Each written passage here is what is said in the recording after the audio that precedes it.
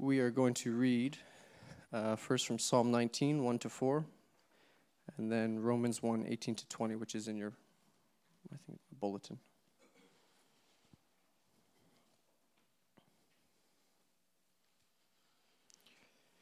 The heavens declare the glory of God.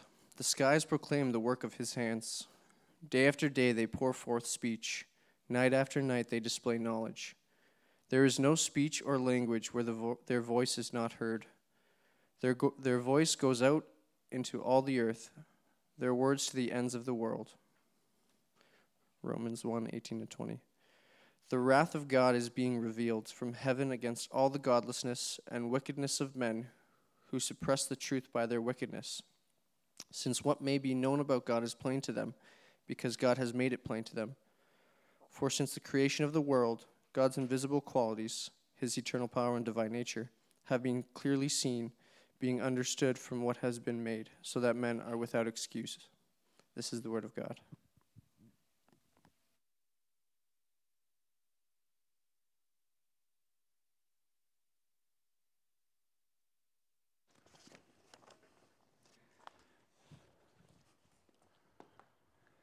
Thank you very much, Kyle.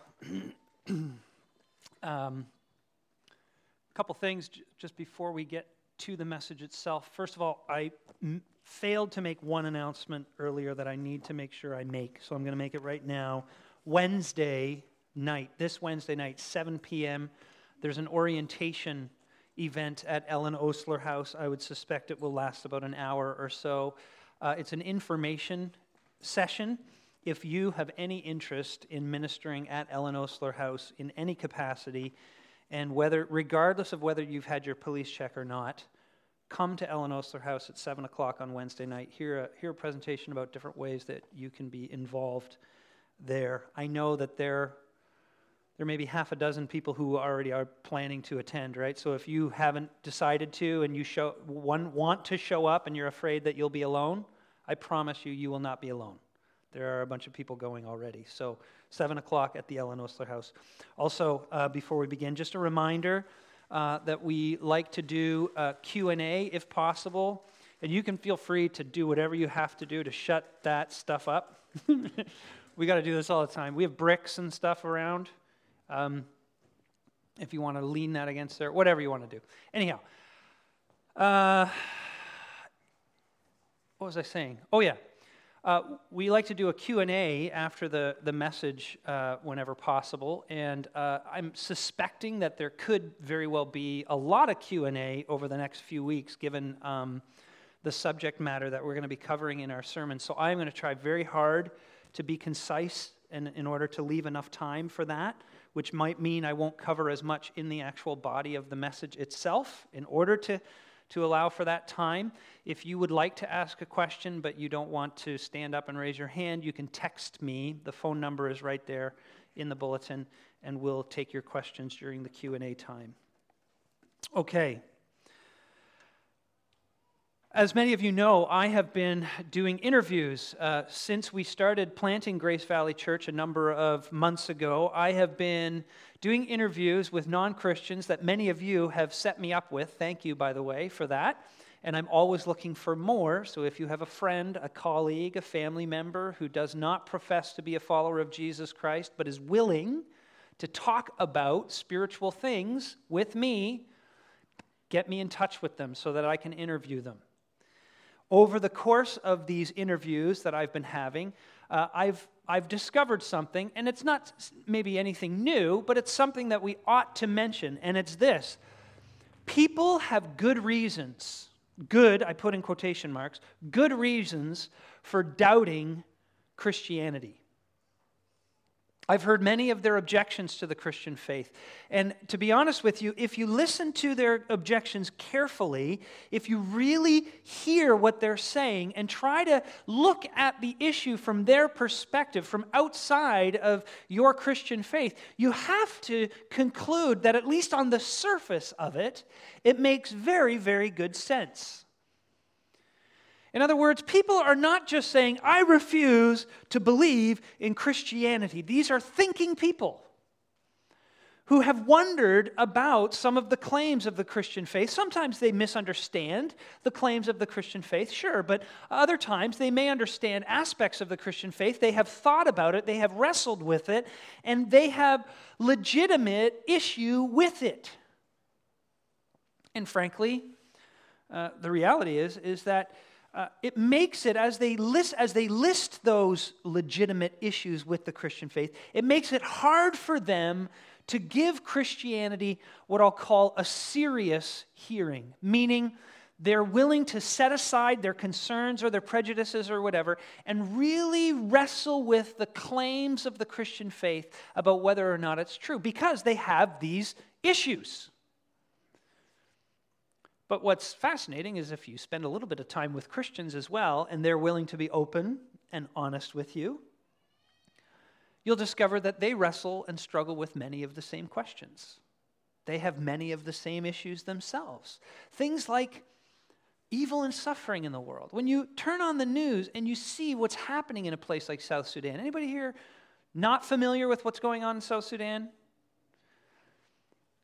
If you turn on the TV and you see how the famine has struck that place with such ferocity, and you see pictures of these little, beautiful little children that are starving to death, and a Christian comes to you and says, by the way, there's a good God who has created all things and is watching over all things and takes care of all things, you have a really, really hard time believing that because of what you've seen, the evil and suffering in the world.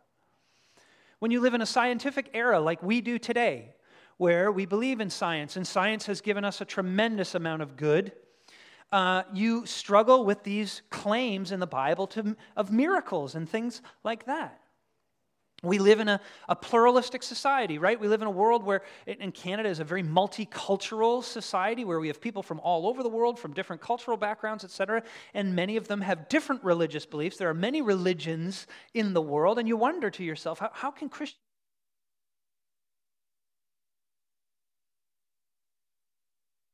Something, or did you? So you did something. Mike did something, not me. All right. You wonder, how can Christianity actually be the true religion, right? How in the world can this book called the Bible, which is old, from centuries and centuries ago, and is full of all kinds of, frankly, very fantastical stories when you read them, how can they actually be true? The difference between a Christian and a non-Christian on all those questions, though, is basically this. Those issues, for some reason, for a Christian, they are not insurmountable. They're not impossible to overcome for Christians. Over the next few weeks, what we're going to do is we're going to basically understand why those problems are not impossible for Christians to deal with. They're not insurmountable for Christians. Now, please understand, if you're here this morning and coming over the next few weeks and you're expecting an airtight argument for the truth of Christianity, you're not going to get it. That's impossible. The Bible talks about something called faith, which is a very important ingredient in this whole conversation. But if you are here this morning and you're not a believer and you're not a follower of Jesus Christ, my prayer for you is that if you stick it out over the next weeks and you come to the pub talks that are planned for the next few months, you'll at least see that Christianity is not entirely crazy and not entirely unreasonable. There are good reasons to be a follower of Jesus Christ. And if you're a believer here, my prayer for you is that we will be dealing with the nagging doubts that you may struggle with, and that your faith over these coming weeks will be strengthened as we wrestle with these issues. So, there's the general introduction for the next few weeks together. Here's the introduction for this morning together, and it's this. Today we're going to deal with the question of evidence. You can see an outline on the back of your bulletin if you want to follow along. We're going to deal with the question of evidence. People object to the Christian faith because they say there is a lack of evidence for it. So there's a couple of quotes on the front of your bulletin, one from Thomas Edison. And it says there, Thomas Edison, you know what he did, right? Okay, good. He says, I have never seen the slightest scientific proof of the religious ideas of heaven and hell, of future for life for individuals, or of a personal God. That's a very good summary of sort of this objection to the Christian faith. It's basically this. There's no scientific evidence for Christianity. There's no proof.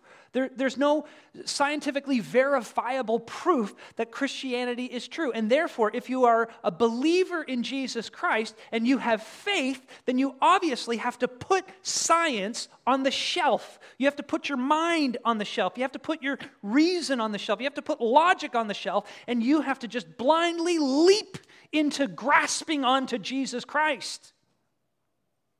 And so Richard Dawkins, he's the second quote on there, says this. Many of you know who Richard Dawkins is as well, I'm sure.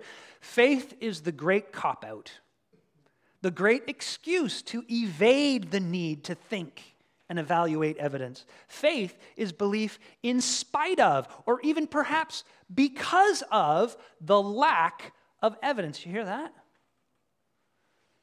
I mentioned before that I do all these interviews with people, and many of the people I interview will say, look, I'm a scientific person, so I look for the evidence.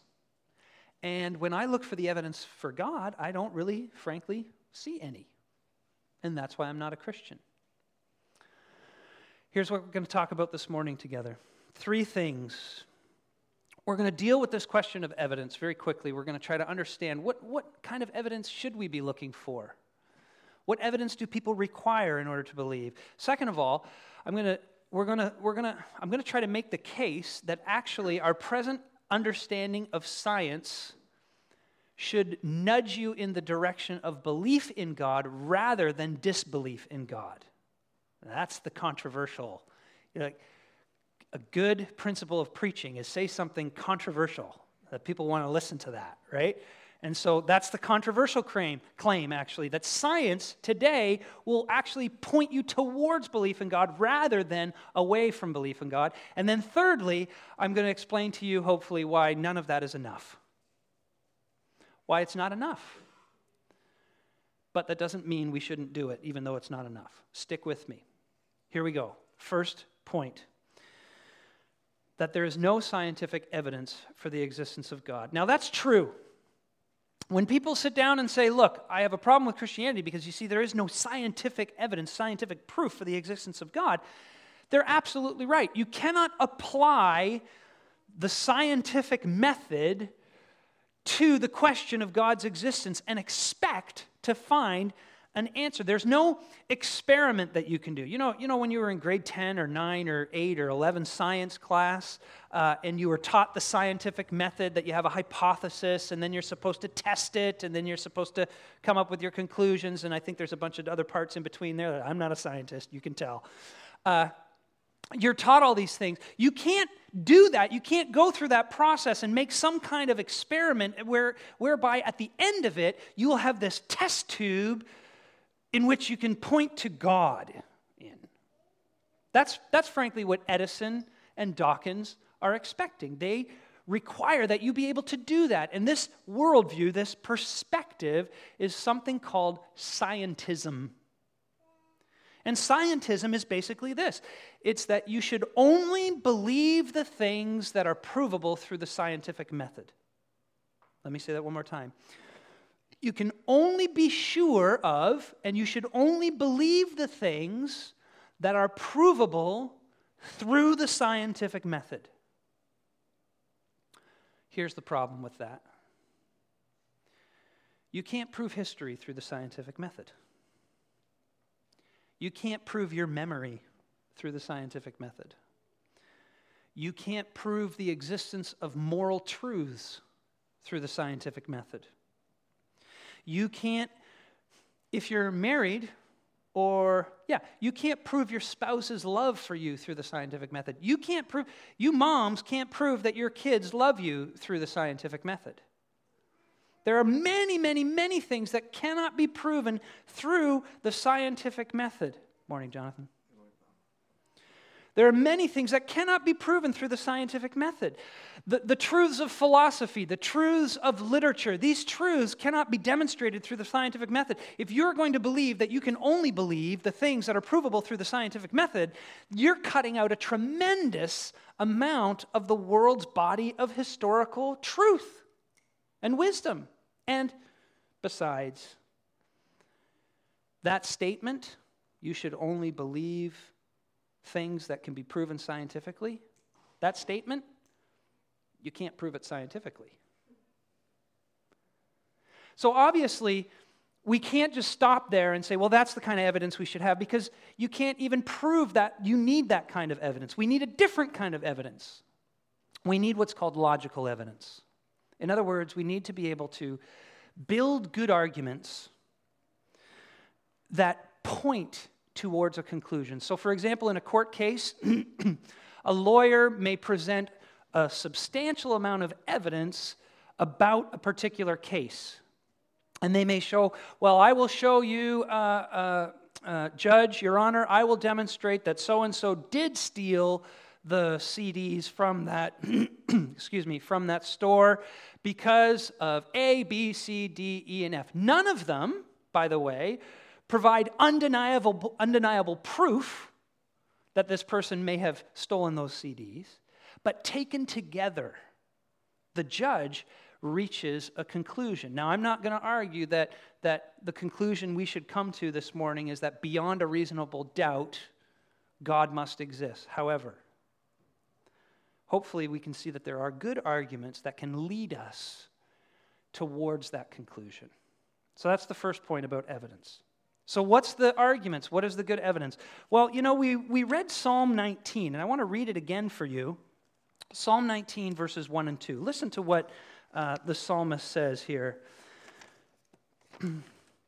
The heavens declare the glory of God. The skies proclaim the works of his hands. Day after day they pour forth speech. Night after night they display knowledge. David, who wrote this psalm under the inspiration of the Holy Spirit, what he says is this. He says, the world shows you that God exists. In other words, the universe, the natural order in which we find ourselves living and breathing and behaving and all day long, each and every day, it actually reveals God and reveals something of his character. Scripture, throughout Scripture, over and over and over again, the Bible says that as we discover the world, we also discover God, who is the source of the world. That's interesting, because that's exactly the opposite of what Richard Dawkins would say. Richard Dawkins would say that the more we discover the world, the more we discover the universe, the less we need God. Dawkins would say that the reason religion exists at all, whether it be Christian religion, Muslim religion, Hindu religion, Buddhist, doesn't really matter. The reason we have all of that is because we had this universe that was very unexplainable, very difficult and very mysterious to people. And so we needed religion to kind of fill in those parts of the universe that we don't understand. But Scripture says, actually, the more you get to know about the universe, the deeper you dive into the nature of the universe, the more you will be inclined to believe that there is a source behind it. And you know what? I have a really quick illustration. It just came to me right now. I got to share it with you. In the same day, I had two different interviews. The first interview was with a guy who was in marketing and this kind of stuff. Real nice guy, but he was in marketing and sales and business and all that kind of stuff. And he said, "I know beyond a shadow of a doubt that the universe is the result of evolution, Big Bang. There is no God. There is no designer. I know that for absolute certain. Science has proven that to me." That night, that evening, I meet with a friend of Ruben's who's a doctor, and we're having an interview. And he says, you know, I'm a scientist. I'm a medical scientist. I have spent the last 8 years of my life studying science. I know beyond a shadow of a doubt there has to be a God behind all that stuff. Dawkins says one thing, Scripture says another thing. Morning interview says one thing, evening interview says another thing. Who's right? We'll get to that in a minute. But the Bible says when you look at the world around you, you see his handiwork. And that's something that's universally experienced. Verses 3 and 4. There is no speech or language where their voice is not heard. I don't know Chinese. I couldn't preach the gospel in it. But the universe speaks a universal language to all people of all cultures throughout the world. And it's interesting. in the vast majorities of cultures around the world, they have deduced, as they looked around at the universe, that there has to be some kind of author behind it. Their voice goes out into all the earth, their words to the ends of the world. Design points to a designer. What are the things? What are the things that point to a designer? Well, let's talk about 4 very, very quickly. So these are the 4 things. Remember I said, if you understand what science has taught us today, if you understand it well, it should nudge you to belief in God, not to disbelief in God. Here are 4 things that point us towards the existence of God rather than the non-existence of God. First of all is the virgin birth. And you go, wait a minute, what are you talking about? I'm talking not the virgin birth of Jesus, the virgin birth of the cosmos. The virgin birth of the cosmos. Scientists believe, and whether you agree or disagree, this is the scientific kind of consensus right now, that the universe is the result of some sort of massive explosion at around 14 billion years ago. So the belief is 30 billion years ago, nothing. 20 billion years ago, nothing. 15 billion years ago, nothing. 14 billion years ago, nothing. 13.7 billion years ago, boom. Everything that exists came out of a singular, sudden explosion for no particular reason, with no creator behind it, no designer behind it, no outside agency behind it, okay? All that came from this single point in this single moment, and this is what that means. This means that all matter, all physical matter, listen carefully, sprang either from nothing or is the result of what's called an infinite regress of causes without a beginning. Regress means just going back. So the universe, this universe had to be caused by something before it, another universe, which was caused by another universe, which was caused by another universe. It just goes back infinitely.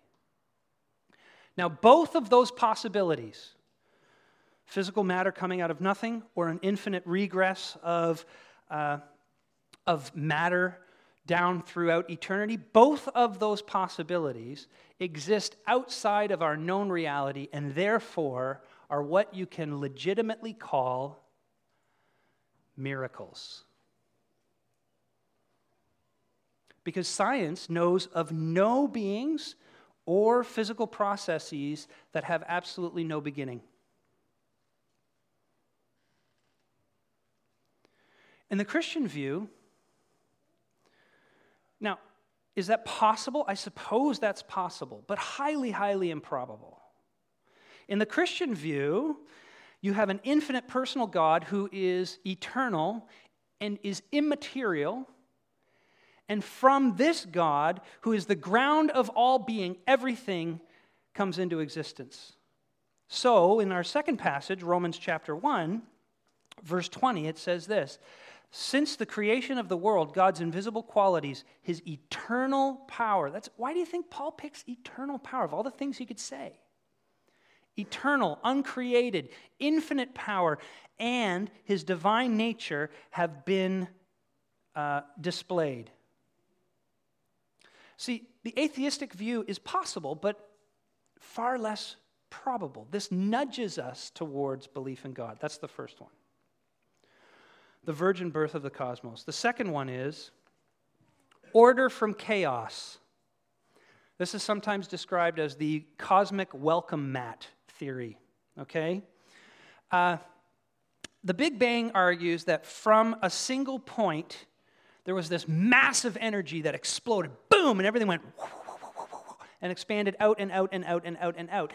And you would expect, based upon all the physical laws that we understand about the universe at this point, you would expect that as this universe expanded, all that energy would eventually kind of dissipate into disorder. The weird thing is that actually the opposite happens. Things become more ordered, they become more complex, so that all this energy, it forms these planets and these stars, and those planets and stars, they start to form galaxies, and inside those galaxies, they form solar systems, and you get what I'm saying. The thing is, this is absolutely astounding, even to scientists. Some of you may have heard of a man by the name of Francis Collins. He was the head of the Genome Project that mapped the human genome. He put it this way. It's right here on on your bulletin as well. When you look from the perspective of a scientist at the universe, it looks like the universe knew we were coming. There are 15 constants that have precise values. If any one of those constants was off by even 1 part in a million, or in some cases, 1 part in a million, the universe could not have actually come to the point where we see it. Matter would not have been able to coalesce. There would not have been any galaxies, stars, planets, or people. And all the people said, wow. No, you didn't, right? Because that's all like, huh? What does that mean? That's what I said when I read it too. We need to make this concrete. So let me try to make this concrete for you. He says that there are 15 constants. So there are 15 things that had to be exactly the way they are in order for us to have the universe we have. Okay? The best way you can picture this is to imagine that you are at a galactic Las Vegas casino. And you walk in, and there are 15 roulette wheels there. And in order for you to win the jackpot, you have to get the right number on the roulette wheels. You understand how the roulette wheel thing works, right? On the first wheel, rather than 36 numbers or whatever is on a regular roulette wheel, there's 1,000,000. So imagine a wheel with 1,000,000. And you spin that thing, and shoop, the ball lands right in the spot you wanted it to. And you go, wow, that was amazing. And you go on to the next one. Another wheel with 1,000,000 numbers on it. And it spins and it spins and it spins, and boom, you nail it again. And now you're thinking, whoa, this is amazing. And some of the people watching are like, whoa, never seen that before. And they come over to have a look. And now you're on number 3. Number 4. And every time it's going boom, boom. Now you're at number 8. You call your mom. You say, Mom, you got to get down here. I'm on the best run of luck in the history of the universe. This is amazing. You've got to see this. And TV cameras start showing up because the networks have gotten a word of this. And they're like, this guy is on the most incredible run. And you do 10, you do 11, you do 12, you do 13, you do 14, every single one of them, boom. And you think, this is unbelievable. And then you come to number 15. Number 15 is a little bit different than all the other ones. Number 15 is a wheel that has 10 to the power of 60 numbers on it. And that still means nothing to most of us. That's 10 with 60 zeros behind it. So imagine a roulette wheel that's as big as Saturn, let's say. And you spin that thing and it goes, and all of a sudden, thunk, it lands on the one you want, yay! And then all of a sudden, boom, it moves 1 over, no! And that one little miss, you got to go all the way back to the beginning if you want to have a universe, because otherwise you don't. Pretty unbelievable, isn't it? One scientist said that the chances of doing that, this roulette wheel, so to speak, is like someone shooting an arrow across the entire known universe, which is about 20,000 million light years across, and hitting a target 1 inch square. And that's just for the 15th number. Doesn't even include 1 to 14. Now, again, this does not prove that God exists. I'm not trying to prove to you. Can't be done. However, when you see a garden, it's natural to look for a gardener, isn't it? You'd expect order if there is an ordered creator behind the order that you see. That's number 2. Number 3, the rest aren't quite as long. Number 3, life from non-life, or living matter from non-living matter. The idea is basically this. Science will say that given enough time, living things will come from non-living things. We just need to be patient, okay? And the example that is usually given is if you take a monkey and stick a monkey in front of a typewriter and let it just type randomly, eventually it will type all the works of Shakespeare. Have you heard of that before? That's the thing. You just need enough time. That random activity will eventually, time plus chance plus matter, will eventually hit on the formula, okay? But the question you need to ask is this: how much time? How much time is needed? If you run the numbers, we have 26 letters in the alphabet. If a monkey was hitting 1 key per second, how long would it take for a monkey to just type to be or not to be, that is the question, the numbers argue it would be about 12.6 trillion years. And a DNA strand that makes us up, is an alphabet, not of 26 letters, but of 25 billion. Now, it's possible, I suppose, that this could happen, but is it likely that it would happen? Or is it more reasonable to think that there was an infinite, personal creator God who, as Scripture says in Genesis, breathed the breath of life into us? Fourth one, last one, the simplest of all. Consciousness from non-consciousness, or conscious life from non-conscious life. Even Richard Dawkins says that this one is an absolute stretch. Even if you can find an answer for the first three, the fourth one is an absolute mystery. We are conscious beings, meaning you have self-awareness. You know that you are you. When someone asks you, who are you? Most of you will say your name because you have conscious awareness of yourself. You have language that expresses your mental capacity, and you have cognition that enables you to think and to be able to express yourself through language, all that kind of stuff. And science absolutely has no clue where that came from. No idea. None. It is the ultimate miracle of evolution, according to scientists.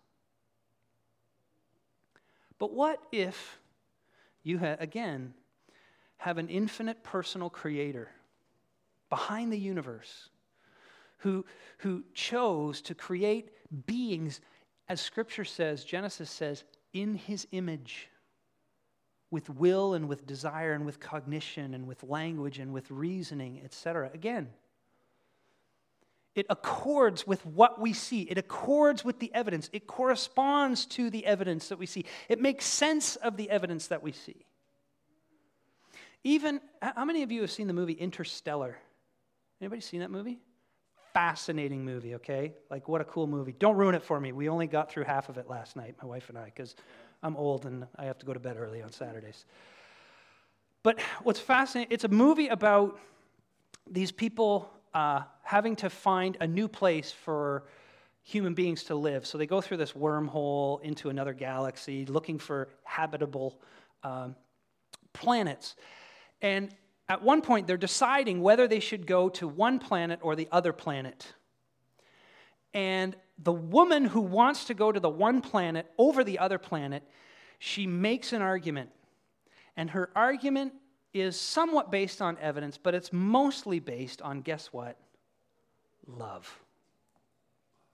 Love. Science has never been able to explain love. It's able to explain sexual attraction and desire. It's able to explain filial commitment because, we're all trying to survive and it's better for us to take care of our clan, etc. But it can't explain love, particularly love for beings that have no personal connection to us. So when you watch the news and you see people in South Sudan starving to death, and you are driven to want to give money to that to relieve their suffering a little bit, science would say there's no explanation for that other than it's a bunch of chemicals going off in your brain, and it's not really love that's happening, it's just chemical reactions in your head. And yet deep down in your soul, you know that there's more going on than that. Now, we started all of this saying, look, same data, different responses. Some people believe, some people don't. Dawkins versus me, for lack of a better term. Why is that? Why do we come to different conclusions? Well, we're going to explore that in detail on June 18th. Mark your calendars. But let me just mention this morning, I think it's important that we mention this morning basically what's going on in outline form, because we need to realize now this whole question of faith versus unbelief, Christianity versus secularism, atheism, etc., is not just a matter of who has the best logic. It's not. All people, you see, want to think that their beliefs make the most sense. All people do. We all want to believe that we are choosing the most reasonable path or the most reasonable perspective. But Scripture again says, frankly, that's not the case. You know, the passage we read second was from Romans chapter 1. And in Romans chapter 1, verse 18, Paul says this. He says, the wrath of God, we'll get to that part in a couple weeks, is being revealed from heaven against all the godlessness and wickedness of men who, and listen to what Paul says, suppress the truth by their wickedness. Paul says, suppress the truth. He says there's something more going on than just, I have better reasons for my beliefs than you do. See, the problem is not just a lack of evidence, Scripture says. There's plenty of evidence around us that God exists. The world is full of this evidence. Paul says it's desire. At the heart of our problem is desire. And this is the part that if you've been struggling to follow along, I really hope you listen very, very carefully, because this is really the crux of the matter. We believe mostly what we want to believe. We believe mostly what we want to believe. And so we put a very high burden to be convinced to believe the things we don't want to believe, and we put a very low burden on the things that we do want to believe. Perfect example. I'm a fan of soccer. I watch soccer. Many of you hate it for this very reason. You talk to two soccer managers after the game and you ask them, was that a penalty or not? And the guy who's the manager of the team that was awarded the penalty says, well, of course, it was a great call. Did you see that trip? I saw that trip. And of course, the guy who was not awarded the penalty, the guy who was penalized, that manager says, the ref was biased, or the ref just pulled out his card way too quickly or whatever. He says, no, that was not a penalty. They're both looking at the same evidence. Why? Because it's to the one guy's advantage to believe it was a penalty, and it's to the other guy's disadvantage to believe it was a penalty. You got to remember that desire plays a tremendous part in all of this. Thomas Nagel, who is a world-renowned atheistic philosopher who teaches at New York University, said this, and he was incredibly honest and open. He said, it isn't just that I don't believe in God and naturally hope that I'm right in that belief. It's that I don't want there to be a God. I don't want the universe to be like that. Unbelief, friends, is not just a lack of faith. It's the presence of an alternative faith, and we're going to look far more deeply at that on June 18th. So what do we do? Has the last 25 minutes or whatever we've been at this now, has that been just a waste of time? Thank you. Who do I love? I love you. You're right. This has not been a waste of time. And the reason it's not been a waste of time is first of all, sometimes people change because of the evidence. Many of you have heard of C.S. Lewis, one of my heroes, right? C.S. Lewis said, it was basically God dragged me kicking and screaming into his kingdom. I was the most reluctant convert in all of Britain, but he just hammered me with the evidence. It only made sense. So that he is very famous for the statement that he says, I believe in Christianity for the same reason that I believe in the sun. Not only because I see it, but because by it I see everything else. You see? Christianity makes sense of the reality that we're in. So that's one of the reasons. But the other reason is because we get to talk about desire. Consider your desires in your beliefs. And go back to the heart of the Christian faith, which is the person of Jesus Christ. Look, Christianity is a system that makes sense of the world. Don't get me wrong. And as a eggheady kind of guy, well, I'm an egghead wannabe, let's face it.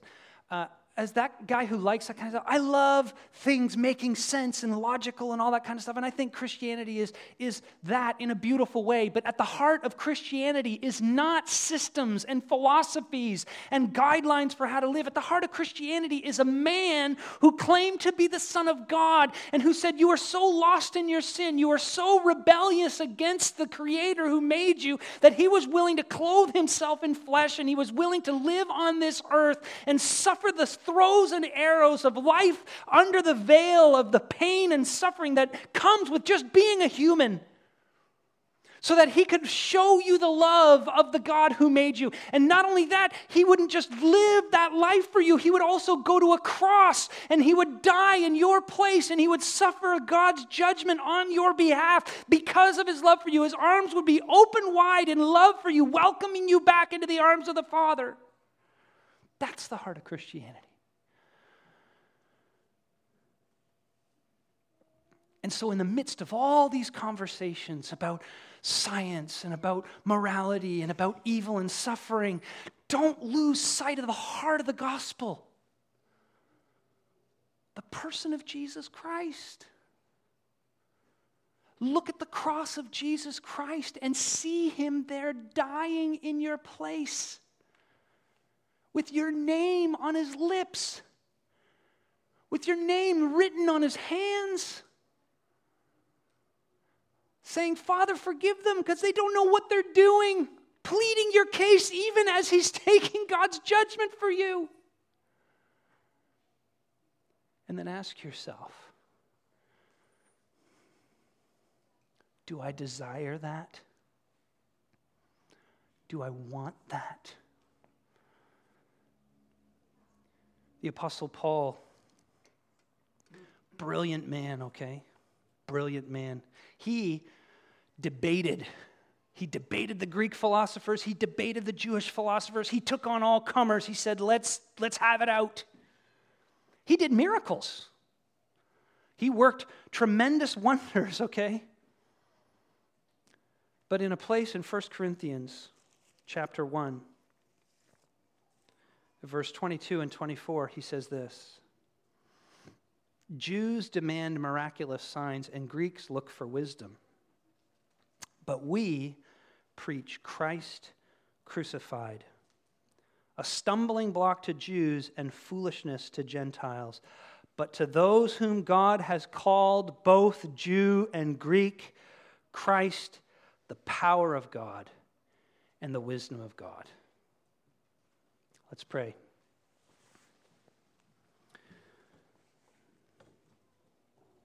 Father, I don't even know what to pray right now other than open our eyes to see your handiwork in the world around us as it points to your eternal power.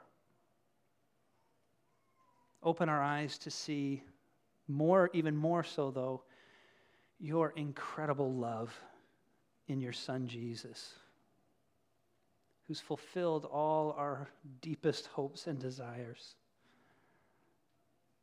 And may we find in him our Savior. Amen.